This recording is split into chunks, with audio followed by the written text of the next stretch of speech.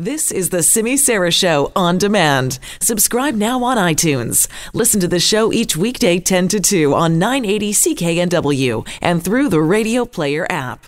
Right now, let's talk about the rollout of ride-hailing services in Metro Vancouver. It's been a bumpy road here, especially in the city of Surrey, where city bylaw enforcement officers were writing those $500 tickets against Uber drivers. This fight has ended up in court.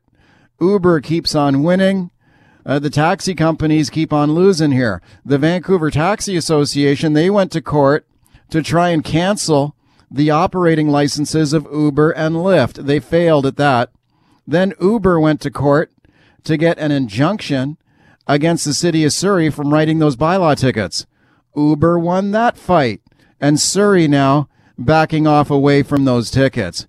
Don't look now, though, because Lyft, the other big ride-hailing company, saying they are ready to expand their operations in Metro Vancouver. They're heading into Surrey, too. Here's Lyft's BC General Manager, Peter Lekomsky. Well, today we basically announced that we're expanding our operating area to not only serve the entire city of Vancouver, but also all of Richmond, New West, as well as North Surrey.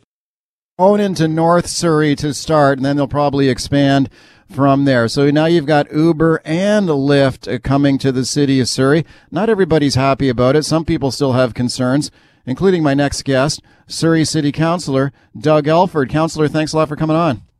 Good afternoon, Mike. Thanks for having me on. Thank you. What are your concerns here about ride-hailing?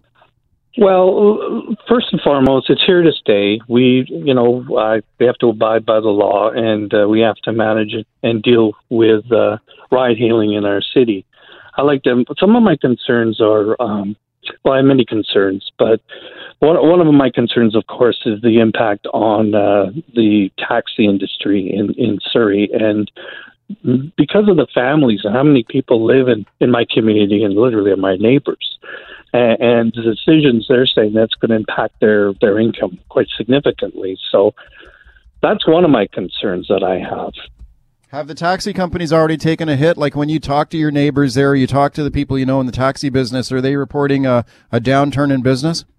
Yes, up to $100 a day, they're saying, wow. And that's quite a concern for families, right? And as a counselor, you have to stick up for your community and the people in your community. So this is really, really, I'm worried about some of the families in our community. Right. What about the people in the community who wanted ride-hailing, though? I mean, I had the mayor at one point say that he thought most people in Surrey don't want ride-hailing, which I thought was completely divorced from reality. I think it's pretty clear most people in the city want it. Well, I guess that's a matter of opinion. I guess the people wanted here to stay, and we have to kind of deal with what we've got, and it is going to be here, and so people have got what they wanted.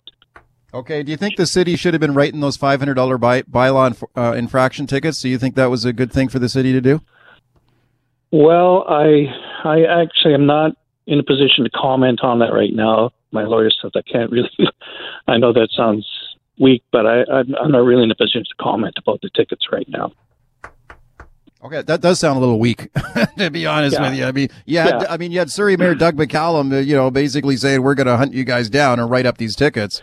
Are you afraid of getting sued? I'm a little concerned about the judgment, in the sense that the precedent. I don't know what kind of precedent it sets for other businesses as well.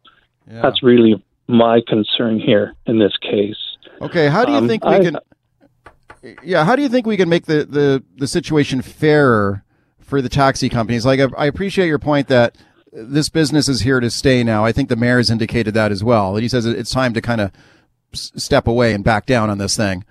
And well, obviously, the mayor's council has set out some conditions for the intermunicipal licensing system, where they want some conditions for fairness for the taxi drivers, and I think they're working on some of those conditions now. They met some of them, and not all of them, but certainly boundaries and insurance rates are pretty inequitable and things like that. So hopefully we can get some sort of level playing field. But I've also have a bit of a concern about the climate and the environment, and the fact that we're throwing more vehicles on the road and studies say that just ride hail increases GHG emissions, and we're all declaring climate emergencies, but then we're joyously celebrating more vehicles on the road, and that's a bit of a concern of mine. And I like to see some more stringent regulation on the ride hailing and the taxi industry in terms of net zero emissions by a certain date. Require electric vehicles. Yes. Yeah. Let's be bold about it. If we're going to have ride hailing, we're going to accept it, then let's take on this climate issue as well at the same time.